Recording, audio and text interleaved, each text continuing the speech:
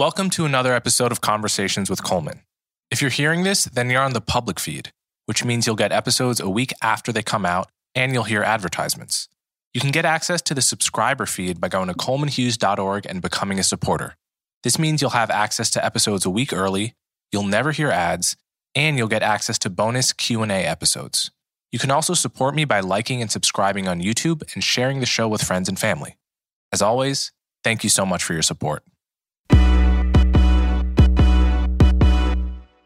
Welcome to another episode of Conversations with Coleman. My guest today is Rama Chellappa. Rama Chellappa is a professor at Johns Hopkins University. He's a chief scientist at the Johns Hopkins Institute for Assured Autonomy. Before that, he was an assistant associate professor and later director of the University of Southern California's Signal and Image Processing Institute. This episode is all about artificial intelligence. Several recent stories about AI have shocked and worried me. We have deepfakes going viral on TikTok, AI reaching human levels of gameplay at the game Diplomacy, which is a language-based game of conquest and deception. And then you have the generative adversarial networks, or GANs, creating images from a line of text that rival and often exceed the work done by human graphic designers. Rama and I discuss all of these topics, as well as other topics like neural networks, the difference between narrow intelligence and general intelligence, the use of facial recognition software, the possibility of an AI engaging in racial discrimination, the future of work, the so-called alignment problem, and much more. So without further ado, Rama Chellappa. Okay, Rama Chellappa, thanks so much for coming on my show. Yeah, thanks for having me on your show. So we're going to talk about your new book called Can We Trust AI? And this is a really timely topic because I've just gotten two pieces of news today about AI, which I'll talk to you about. One involving a deep fake going viral on TikTok, and the other involving artificial intelligence being shockingly good at a game called Diplomacy. We'll get into that in a moment. But first, I want to know how you got into the subject, how you became a subject matter expert on artificial intelligence. What's your story here? Yeah. Well, when I was a graduate student at Purdue, I was doing my PhD there from 1977 to 81. Spring 1978 was my first course on artificial intelligence. And then I also took another course at University of Maryland in spring. As you know, AI has its origins in the summer workshop at Dartmouth in 1956. And from early 60s onwards, people had a lot of hopes for it. It was a very promising technology, as we used to refer to it. So naturally, I was interested. My interest was in related fields like pattern recognition and computer vision. So AI is, one of the core courses we have to do. So the interesting thing is, even at that time, early on, much was expected of AI.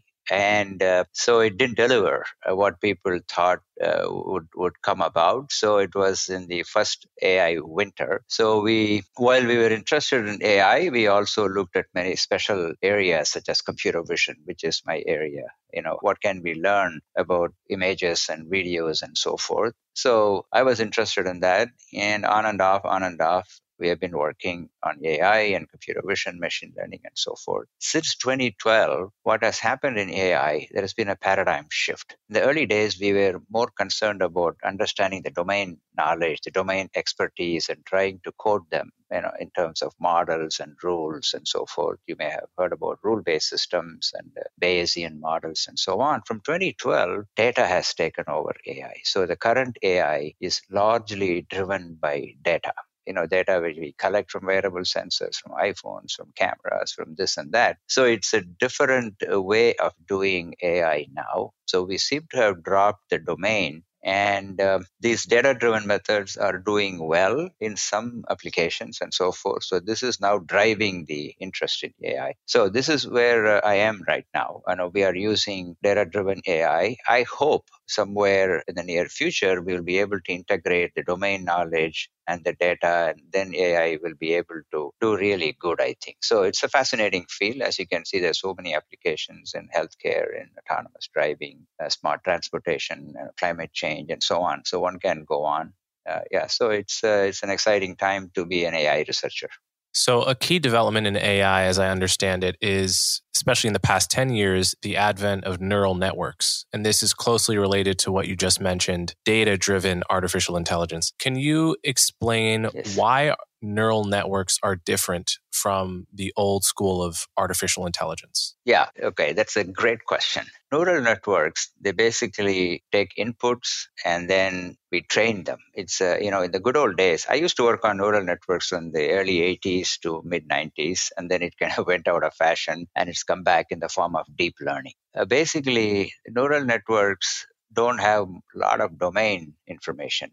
What it does is this: if there is a mapping from data to a label, okay, let's say I see a picture of an apple, right? So picture is the data, and then I say it is an apple. It tries to understand this mapping, okay, to the extent this mapping is unambiguous. So we all know what an apple looks like, and we don't get confused about that. So that mapping is characterized by this neural network. It's like a complicated regression model. That's all it is. It's a hierarchical regression model. As you know, regression model in statistics, we have inputs, we have things that it depend on, and we try to find out the dependency, and so we can predict. Like if you have a regression model for what the Dow Jones index should be like, 2 days from now, then you will put all the variables like unemployment, consumer confidence, what the interest rate is, etc., etc. And then it'll tell you, oh, you know what, Dow Jones should be 32,000 or something like that. That's a regression model, prediction. The same kind of thing happens with neural network. It's a hierarchical regression model. The interesting thing about that is different from old AI. As I mentioned before, in old AI, we will have domain knowledge. We understand, for example, one of the earliest AI system is mycin. It was to understand some kind of a blood infection related thing. People understood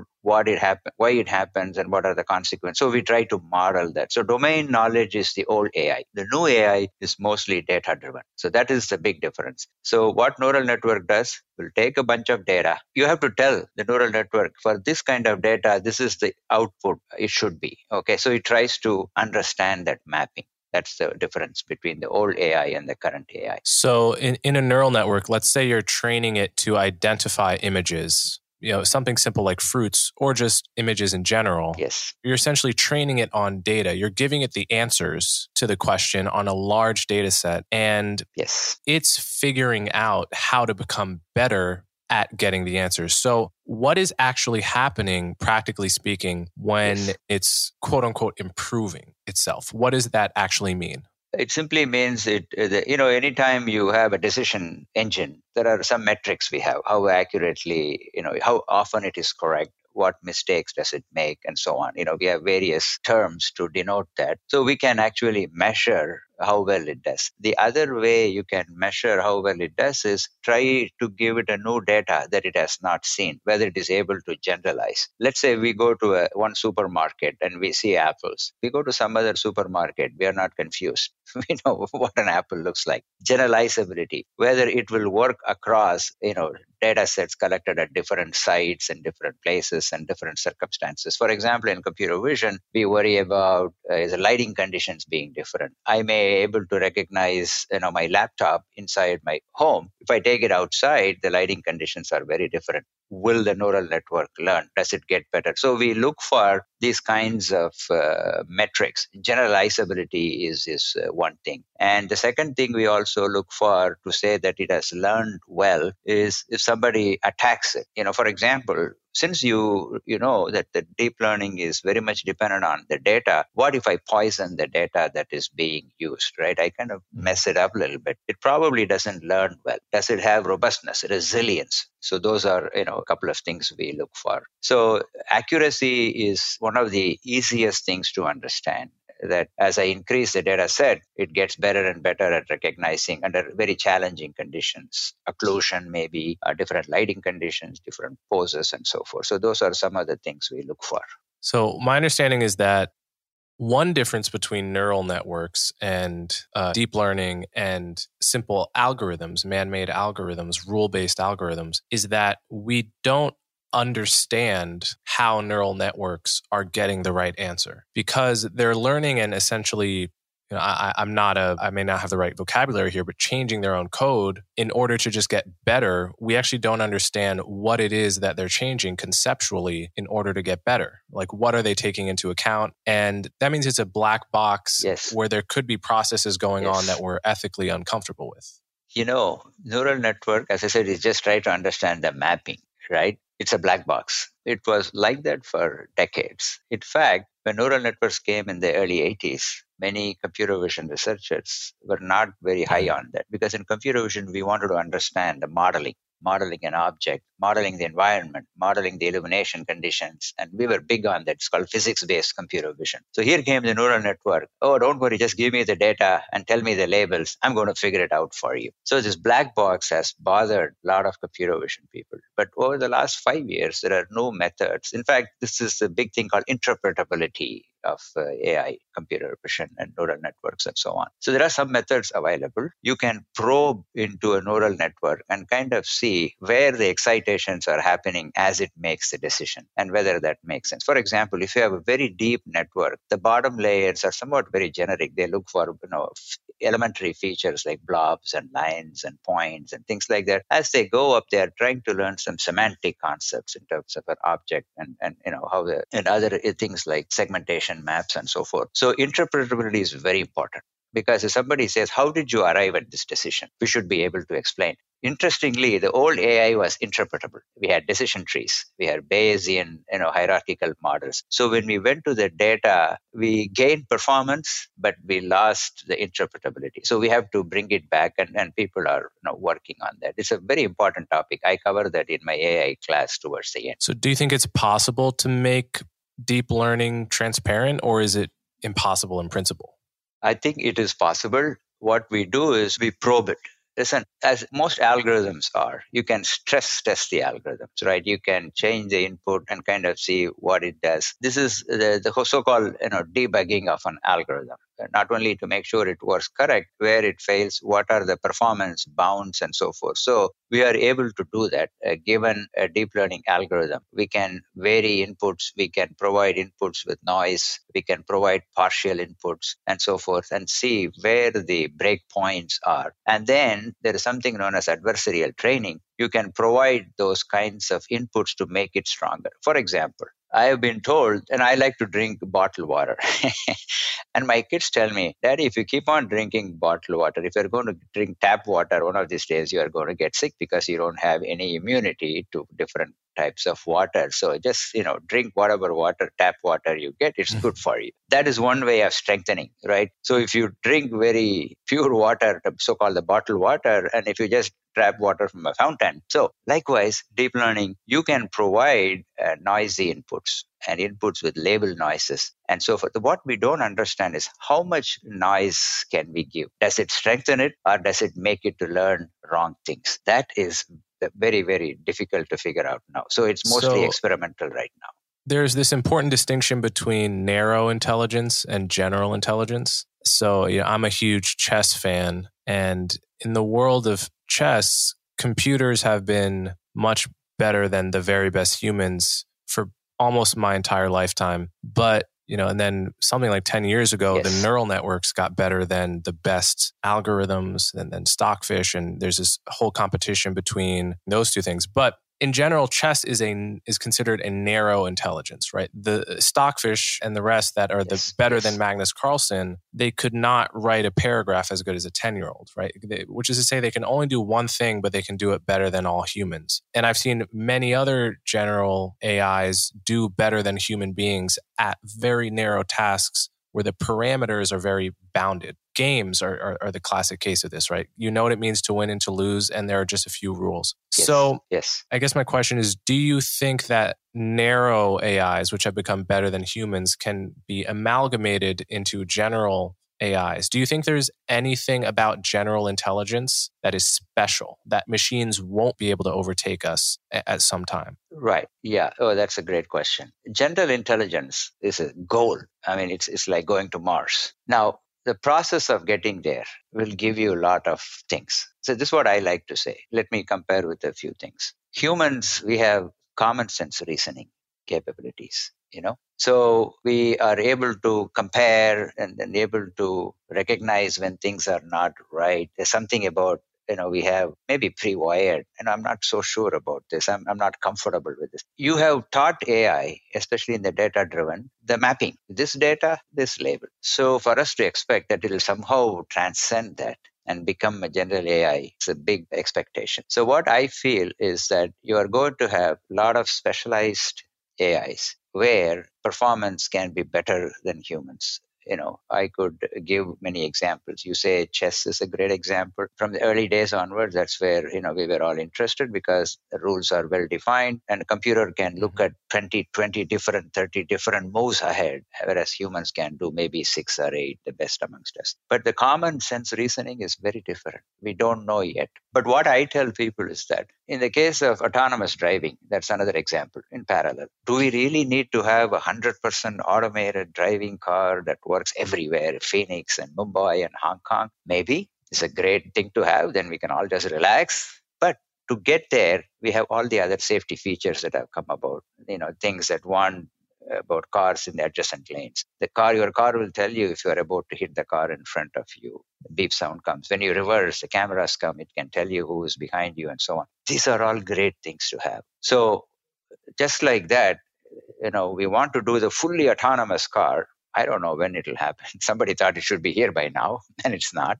But we have all these 80% things that help us. So attempt to get to general AI will help you to expand. But Mr. Coleman, if I only taught you in English and suddenly I ask you to be an expert in French, you may be able to do a little bit of that with some context and so on, but it's a totally different thing. So you are going to have very successful specialized AI that will find applications.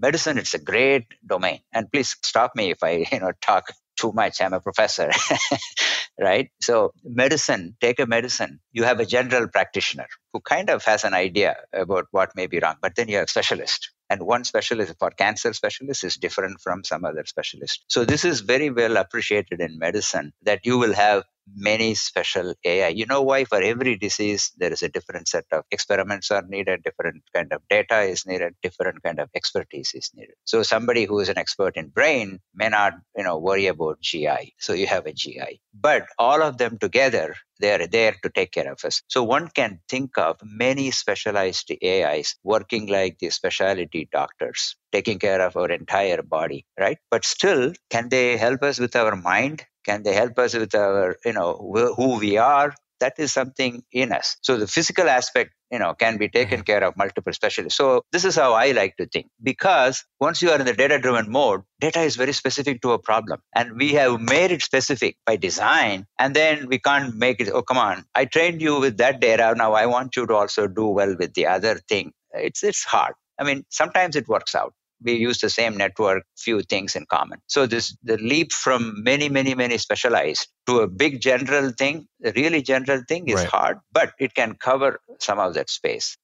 So that is where I think it is. So just today, a few hours before we started speaking, I saw a post about an artificial intelligence, I think it was a neural network, that plays the game Diplomacy, which I've never played, but apparently is a game of strategy and deceit where the two of us would basically talk to each other and haggle and bargain over patches of land, much like diplomats would do in order to resolve a war or to further their own ends, to expand their empire. It's one of these empire games people like to play, it seems. And there's an artificial intelligence playing this game that was apparently in the top 10% of scorers on this network. And I looked at two of the conversations it was having. It was like, oh, I'll give you Turkey if you give me half of Iran. It's like these kinds of conversations. And even more complex strategical things like, it would be unwise for me to give you Iran because its borders are difficult to protect. Like, real reasoning, right? And also it's a zero-sum game. So my win is your loss. And I legitimately could not tell which one was the artificial intelligence and which one was the human. And in fact, I guessed it wrong. So this brings up the theme of the Turing test. So I guess, my question here is like, how do you react to this? As a layperson, I react to this with shock that it's gotten this good this quickly. And given how new the field is there anything that narrow AIs aren't going to get better than us at? And how far do you see this going? Like, is the next book, Can We Trust AI, that's written by an AI, going to be better than your book, right? I hope not, because that can be mass produced and that probably can be sold at much cheaper price. Yes, it's well, I have not heard of the diplomacy game, but the underlying mathematics that you say is very well established, right? Game theory, zero sum game. In fact, one of the generative adversarial networks, GANs, you may have heard about, which can synthesize images and videos and all that stuff, is set up in a min-max game. There is a generator, there is a discriminator. The classic example we say is, you have a nice printer and a paper, you print $100 bill and take it to the bank, and the teller says, no, this is not good. I'm not going to give you any money. And then you go back, get a better printer and get a paper, and you just go through it again and again. Finally, the teller can't tell the difference between a $100 bill and what you have brought, and gives you 5 20s. This is basically generative adversarial network. So the idea of game theory being part of that is very well known. And also, we think AI is no, but AI actually, if it is a person, it's ready to gain Social Security payment now, or Medicare, right? 1956.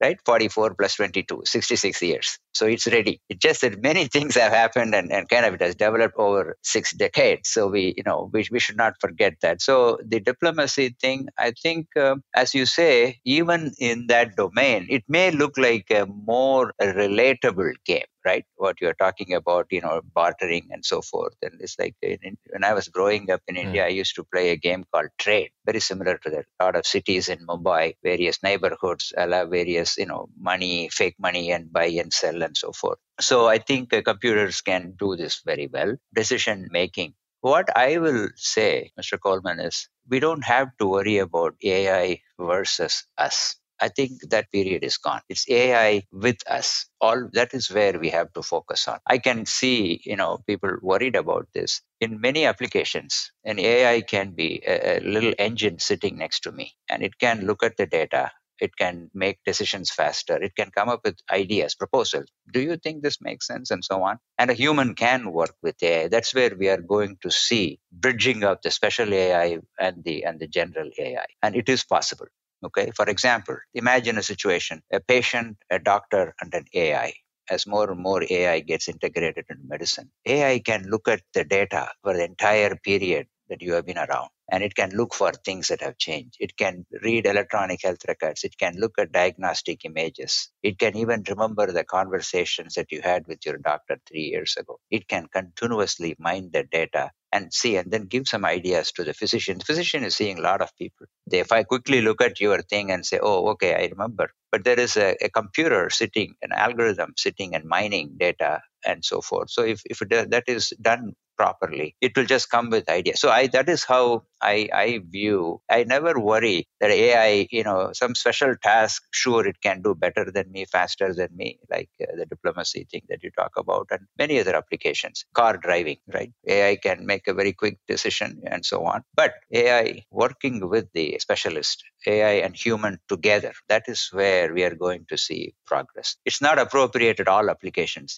Humans, we are slow. We are better decision makers, hopefully, but it takes time for us, whereas AI can do things faster, being a computer-based decision. So I don't worry about, I think, there are many, many examples where this kind of a Turing test ideas come into our conversation. But I'm interested in the human AI working together. Okay, so let's talk about facial recognition software. This takes up a lot of space in your book. So you say in your book that AIs have been used in facial recognition software in hiring decisions and in police arrest decisions and so forth. Can you give some specific examples here in how they've been used and some of the promises of their use and some of the problems with their use? Yeah, I don't know if I have. I think you probably are talking about a study group I was involved in.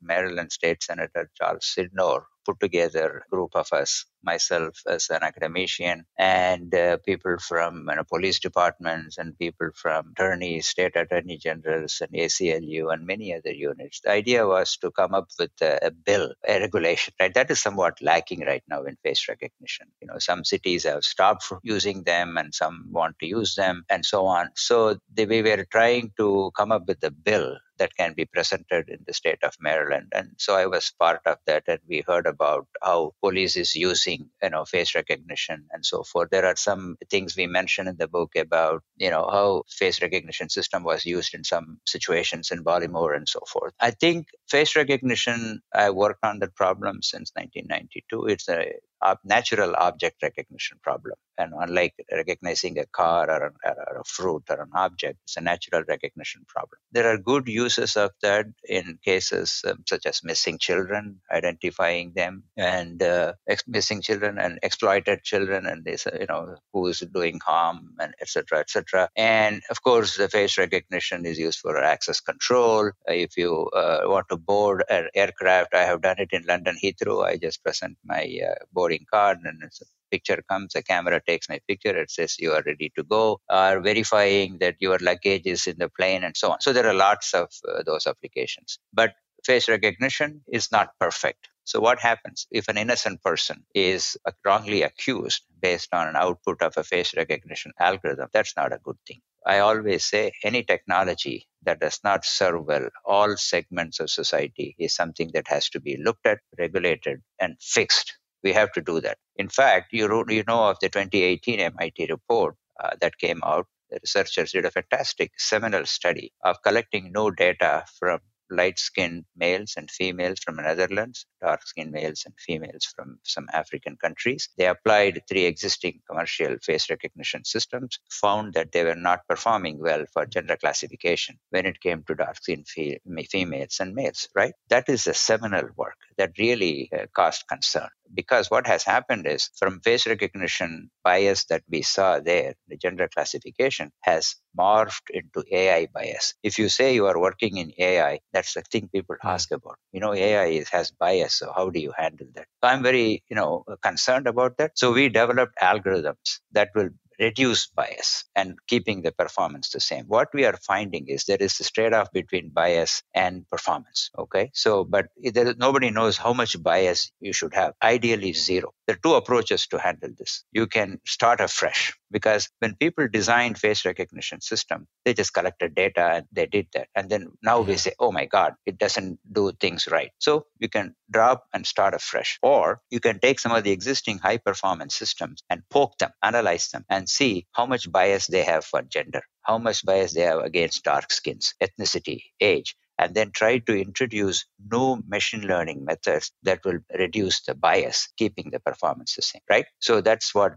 our goal. We have done that on a couple of the recent papers. We have done adversarial training, knowledge distillation, those kinds of approaches. So, but when you really think about it, right? Please tell me if I'm, taking more time, we can move to the other things. As we say, deep learning is based on data. So properly curating data and make sure the data is balanced. These are good practices to do while designing these systems. And so in the case so just a quick question. Yeah, in the case of the Norwegians versus Africans, was it just the fact that the neural network was trained on Norwegian faces, or was it was equally trained on all faces? No, they were not. They were trained on. I think what happened was the commercially existing, the 3 things that they tried, 3 systems, they had not been trained enough on dark-skinned males and females. The data set was mostly, Caucasian data sets. That was the problem, right? So you have to, so this is what we call domain shift. So if you train on one kind of a data, a demography, and you want to go and test it on others, performance will be different, will typically go down. But what people have also found, if you train your face recognition a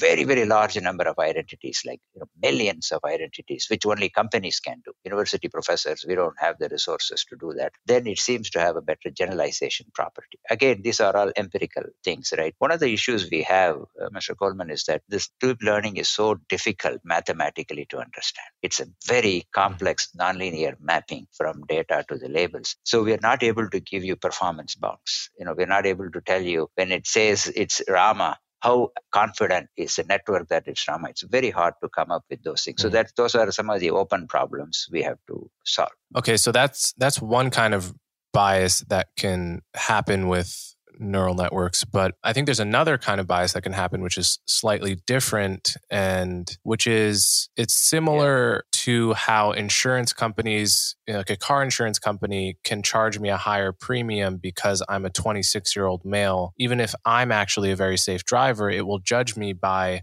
the aggregate statistics of my class. At least I know insurance companies do this for age. I think they're not allowed to do it for things like gender and race, even though in theory they could probably make even more accurate predictions about who's going to get in a car crash if they could take these things into account. We outlaw it because it's actually, at that point, you're just discriminating against people on the basis of things they can't control. And so you talk about some examples where police departments, one was really shocking in Pasco County, Florida, where they tried to predict who would commit crime based on using an artificial intelligence. And in this case, it was a mostly white county, so there wasn't a racial element to it in that case. It was just more of a civil liberties problem there. But you can imagine people taking all these variables into account and actually, I've seen examples where people try to predict recidivism rates, and God forbid race was somehow correlated and had predictive power. You would want some kind of way to prevent the algorithm from taking it into account. So have you thought about this problem much, and have you seen some examples of it play out? Yeah, I think the Florida thing is, we discuss it, but I don't think they use it anymore because they got into trouble, right? See, with insurance example you mentioned, every year my home insurance premium goes up, State Farm. Every year it goes up. I said, hey, I never asked a penny from you. Originally it was like 900, now I'm paying 2,000. You know what the answer is? We have so much hurricane in Florida. And we have to pay for all of them. And I'm sorry, you are part of the entire family. If something happens to you, money is going to come from them. So we are in this. That's always the reason they give. So for your car insurance, that is the example you get. As you say, you have a perfect record, but your premium can go up, or because of just your age group. It always reminds me of these experiences I've had. When I was teaching at USC, anytime I went on a foreign trip for a conference trip, when I returned, invariably a customs officer will tap me on the shoulder when I'm waiting for the luggage. So once they asked me, hey, are you bringing any hashish? I said, what's that drug? I said, no. Okay, so fine. Another time they asked me, what do you do here? I said, I'm an assistant professor at USC. What do you teach? Electrical engineering. Do you know Ohm's law? Ohm's law is taught in high school. So what do you say? You argue, or you just say, I said, well, the voltage across a resistor is a product of current and resistor. Okay, thank you. Have a good day, sir. So these things happen, right? What I feel sometimes, if an AI algorithm was looking at me, it'll say, Rama, Chellappa just landed. He does electrical engineering. He has a PhD from Purdue. I don't think I should ask him about Ohm's law. Still, the AI can ask me, hey, where did you go? What have you done? Are you bringing any food? Etc. Those are legitimate questions a customs officer can ask. But when I say I'm an assistant professor, asking me to recite Ohm's law that is taught in elementary school, not elementary school, maybe these days, but in those days at least high school. So we have these kinds of issues, right? It's what I feel is AI algorithms can have these kinds of issues, and humans have these kinds of issues. I can probe an AI algorithm. I can understand what it is biased towards. I cannot probe a human to figure out what the human does. So while we are legitimately concerned about AI bias, every form, all biases are wrong, right? All biases are wrong, inappropriate, but we can probe it. As I like to say, AI does not lie, humans may. So that is the big thing for me when I look at these issues is I can go and probe an AI algorithm and I can fix it. And so our decision-making process, we have to carefully evaluate the decision maker. But an algorithm allows you to test it. It's very difficult to do with humans who are in the decision-making process. We don't know. Yeah. And they may not even know. So we're in this time where people are very concerned about racism and racial bias wherever it appears. I think you make a really good point, which is that whatever problems AI presents in terms of racial bias, we have to compare how good it is against how good humans are. So it need not be perfect in order to be better than the status quo. So for example, there was some famous study years ago. I don't know if it's held up, about Israeli judges. And it basically asks why Israeli judges made the sort of paroling decisions that they did. Like if they have 10 cases to decide one day, it found that they would make more lenient decisions when they had just eaten lunch, and they would make harsher decisions when they were hungry. Everything else held equal, right? That's something I think anyone can relate to who knows what it's like to be hangry. And AIs don't get hungry. You know, whatever problems they have, I think we have some trepidation about handing over these decisions to machines because it's scary and it's smacks of science fiction dystopia. But on the other hand, I think we ought to be open to it because we can't say as a society we're trying to correct for biases and then not explore a really rich potential solution to that problem. Yeah, that's what I feel. I feel I can probe an AI algorithm and understand its biases, its behavior. And when it comes to comparing an AI with humans, AI has an advantage there, right? So I think we need to fix it. Any technology that does not serve everybody in the society is a problem, right? So we have to be cognizant of that. And I think some of these things are happening because we are so much dependent on data. And the way, if you are using data that has been collected under different sets of societal rules and conditions and behaviors and so forth, there may be some bias in the data itself. Right, so we have to be careful. But statistics, people have looked at it. For example, there are many polls for election times. They say there is one poll called Rasmussen poll, which always says the Republicans do better or something like that, because how you sample, who you talk to. So anytime you are with data, it's a problem. I always say data is not perfect. Maths is perfect. Physics is perfect. I like to think at least that's true. But when you deal with data, it's an outcome we are measuring. We make errors, we make mistakes, we may not do the experiments properly and so on. But we have to acknowledge these things. I want everybody to acknowledge that there are issues with the AI algorithms. We understand that, and we have to fix it as technology gets better. Okay, so let's talk a little bit about the use of AI in medicine. In your book, you discuss how AI has long been better than human doctors at certain narrow diagnostic tasks. And I've seen recent reports saying that an AI can look at an X-ray and be better than your average doctor at telling you whether you have a certain kind of tumor or something like this. This all seems very promising. And in the limit, there's a possibility of an AI, looking at all of your health markers and telling you when you're likely to die. And this is something you discuss in your book. What do you think we're going to see here in the next few decades? What are the uses that are going to be really good in medicine? And how much of a typical doctor's job do you think will end up being replaced with AI? Mm-hmm. Let me address the latter question first. My two children are doctors. I hope AI does not replace them. They worked very hard to become doctors, so that's good. I think, again, I don't see it as a replacing. I see it as augmenting. Where AI can be useful, I think AI can make our lives better. Especially, we have a 5-year grant from National Institute of Aging to explore AI and related technologies for healthy aging. So we are looking at funding many companies, many investigators. They are looking at detection and monitoring of dementia, Alzheimer's, fall prevention. Elderly senior citizens, if they fall coming down the stairs or so on. And it's a lot of complications, hip replacement surgery and this and that. In-house aging. A lot of people want to stay in their home and age rather than going to a nursing care and so forth. So there are wearable sensors that we can, like you have simple Fitbits and Apple Watch and all of those things. More and more those will be exploited. Sometimes I'm 69 years old. Sometimes I forget to take my medications. So I don't know if so what I do is I make sure I keep them ready when I have to take. AI can remind me. And also there are other things that AI can do. Robotics and AI can combine together for providing companionship. And, there are even companies that are building robots that could visit nursing homes with late stage dementia patients and give them some amount of happiness, because they sometimes react when there are conversations and so forth. More importantly, what we found recently, in addition to people having these kinds of health issues, caregivers, if a family member has dementia, Alzheimer's, who is giving care?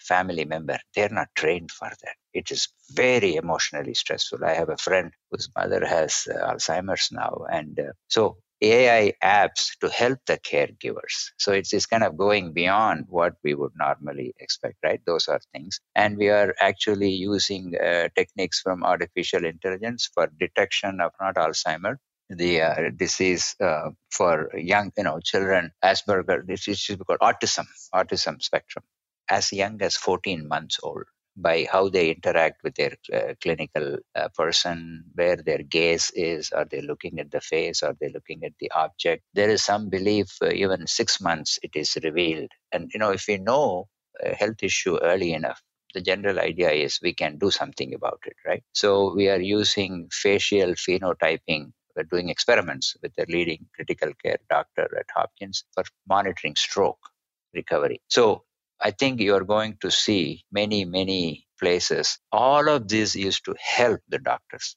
because, doctors are overworked. Mm-hmm. I see my two children who are doctors, they're overworked. And sometimes they do 24 hours at a stretch, 36 hours at a stretch. So these kinds of additional algorithms, AI systems, will be helpful for them to make better decisions because algorithms don't tire. The doctors can get tired, right? If you have a 24-hour anesthesia thing, towards the end, you may not be as clear-headed as you were at the beginning.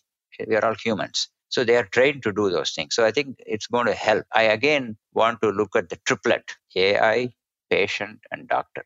Together, do they reach a better solution for the patient? That is where we should be going. I don't worry about replacing. This has been talked about. Once we figure out how to read X-rays, all radiologists will go home. That doesn't happen. But in fairness, it does seem like some jobs are going to be taken by AI. Maybe not the doctor, certainly not the nurses, I think. But in society, generally speaking, I'm seeing how good AIs are these GANs or GANs, I guess, how good these GANs are getting at creating images. And I shudder for the fear of the graphic design profession. Like, if I, as a podcaster, want to update my podcast logo, what makes more sense for me to just plug into a GAN, create podcast cover for Conversations with Coleman, and it can give me 100 options, 5 of which may be incredible. And maybe that's even free software. Maybe it's cheap. Yes. Or to pay and deal with some graphic designer that may or may not actually do what I want. And now I have to deal with a human. It's scary for jobs like that. Yes. And this also connects to the problem of deepfakes. There's a deepfake of President Zelensky, which fortunately was just flagged early and didn't seem to create too many problems, at least that I know of. But just today, I saw that there was a deepfake of Elon Musk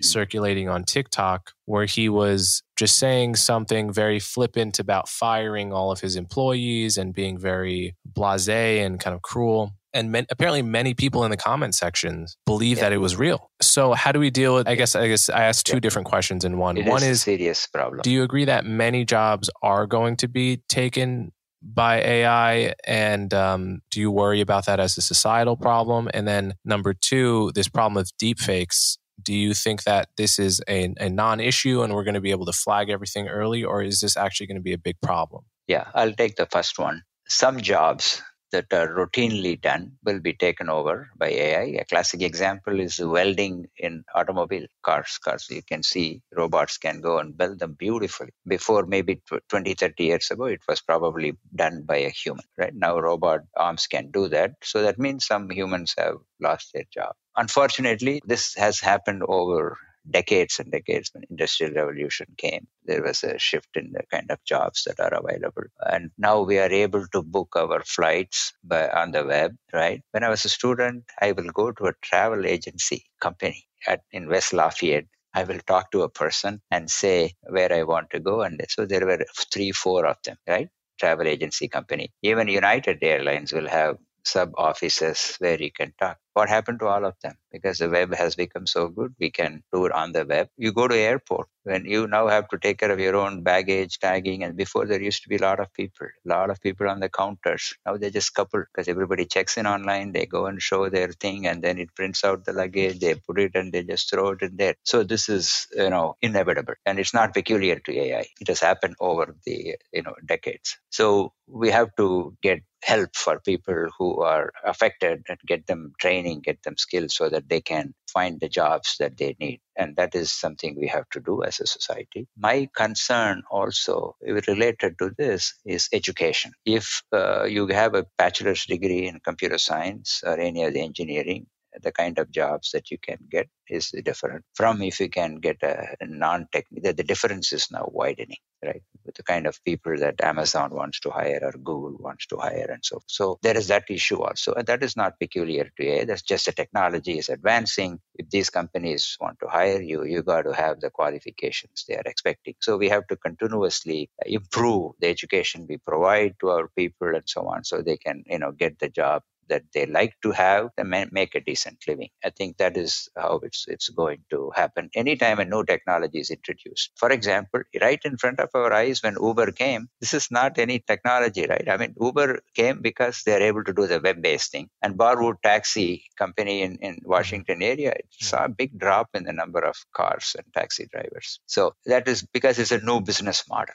It's more efficient and people just call in and it comes and so forth. And it was cheaper before. I don't know what it is now. So, this is bound to happen. Okay, so that's one thing. So regarding second question, deep fakes are a big problem. We actually have been working for Defense Advanced Research Project Agency for several years now. There's one project called MEDIFOR, Media Forensics. Now an extension of this is known as Semaphore, Semantic Forensics. A number of researchers are working on this. So false information can cause problems. And like the one you mentioned with Zelensky and Elon Musk, there's actually a video of President Obama saying things, and somebody else, put words in his video and so forth. This has been there for some time. So there are a lot of these things are happening. We do have some methods to determine whether it's really Chellappa or it's an avatar of Chellappa that's talking to you now. Has this face been produced by a GAN or it's a natural face? So there are some algorithms that can determine if a face is synthetic or real.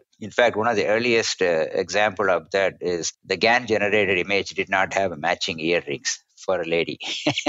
So they say, it can be that, So there are subtle cues in terms of blinking of the eye, expressions, and so on that will tell you. In semantic forensics, we are going a step ahead. You have a picture, you have a text. You may be able to modify the text much easier. For example, there is a picture of children with balloons and ice cream smiling with moms outside Capitol Hill. And then you put the text, a violent mob, is outside Capitol Hill, There is inconsistency. So we are able to match, figure out that this text doesn't go with this picture, so it must be a fake. So we can flag. As one of my distinguished friends at Berkeley, Hani Farid, says, the defense here is lagging behind the offense. It's easy to create, but it's a little harder to tag them right away and remove them. It takes time because algorithms are not there. There's so many ways in which you can alter things. So people have to be careful when they read anything. I don't have any TikTok. I don't have Twitter. So I have no idea how all of this happens. But anything, don't believe everything you see now. You please go and verify it. That is the only way. Algorithms are getting there, but it will take time. Okay, so the final question I want to ask you is what's sometimes called the alignment problem. This is something that was really popularized by Nick Bostrom, the Oxford philosopher, and a lot of other people, Sam Harris, and I think maybe Max Tegmark and others have sort of talked about this. This is the idea that AI could develop intentions that differ from our own. And the famous example Bostrom gave was that if you tell a general intelligence to sort of maximize paper clips to make as many as possible, it may not have common sense and it might just use human bodies to make paper clips, right? And it's a deliberately crazy example, but the point is to highlight the fact that machines don't have any common sense that we don't program into them. And if they become powerful enough, you could get some really spooky scenarios. So I wonder if, this is something in theory, I can see the problem with it, but it's hard to believe it could happen until I see it. It's one of those things, and I haven't seen it. But obviously, you don't want the first time you see it, you don't want it to be too late the first time you see it. So this is a very sci-fi scenario that a lot of people have worried about. I'm curious if you have thought about it. Do you think these fears are overblown, or do you think they're legitimate and we should devote enormous resources to preventing a kind of apocalypse scenario? I think the word trust in the caption of my book, that's, right. We have to develop trustworthy AI. That means we need to be able to provide performance bounds so that the kind of spooky thing, the probability of that happening is arbitrarily small. So we have to make sure where we apply. So you have to develop safety corridors. That's what I tell people. It's very easily understood. Physical things like self-driving cars and, things that would, even in medicine, we kind of know when things, can go and we can control that. But I think even, the famous Stephen Hawking had concerns about AI, right? He's a brilliant man based on his work and so on. He thought AI is going to kind of make life miserable for us and so on. All I tell people when they come up to me with, I said, please try an AI algorithm.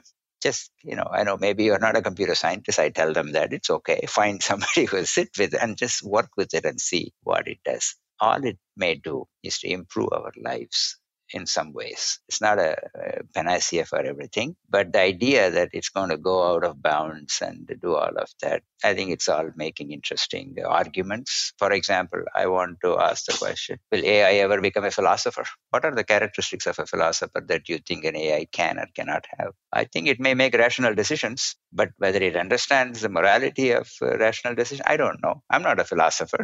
But before we get to all those spooky things, we understand who a philosopher is now, right?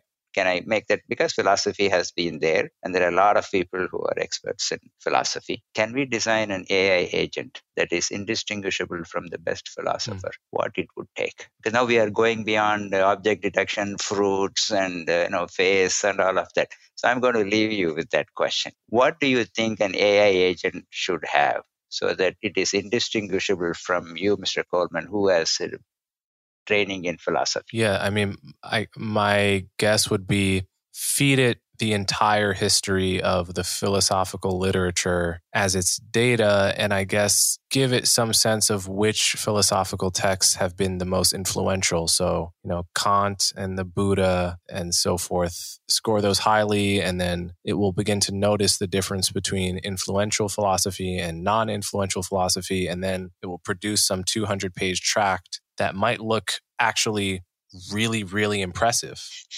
Is that seems possible, right? Yeah. Why not? Yeah, but it's not a philosopher. Well, a human philosopher can transcend and can extrapolate and can change beliefs and can appreciate the subtle differences between Hindu philosophy and Buddhist philosophy and so forth. So if it is able to do that, then we can worry about it is going out. Even there, it's going to stay within bounds, right? It is not going to come and give it totally, because it can only extrapolate based on what it has read. And to go outside the entire thing, there are always small probabilities when some experiments can go wrong. Even well understood biological experiments can take a nasty turn and things can happen, right? So I'm not saying AI algorithms will never do that, but the chances are so small. We are giving it too much credit, I think. It right now, based on data, it does certain things well. And when we bring the domain back into that, we'll have a better control of how it works and functions, and we'll be able to understand it better. The kind of concerns expressed by the philosophers you mentioned, I think it's a good topic to think about, but not to be scared about. Yeah, so that's what I would say. Okay, Rama, your book is called Can We Trust AI? And I encourage people to pick it up. And before I let you go, can you you mentioned you don't have a Twitter or a TikTok, but can you let my listeners know where to find you if they want to get more of your work? Yeah, sure. I'm a professor at Johns Hopkins University, and I think they can visit my website. It has information about the work we do. Okay, thanks. That's the best place. Thank you. It was a pleasure talking to you. Coleman. Thank you. If you appreciate the work I do, you can support me by subscribing directly to my website, colemanhughes.org, and sharing this episode with friends and family. As always, thank you for your support.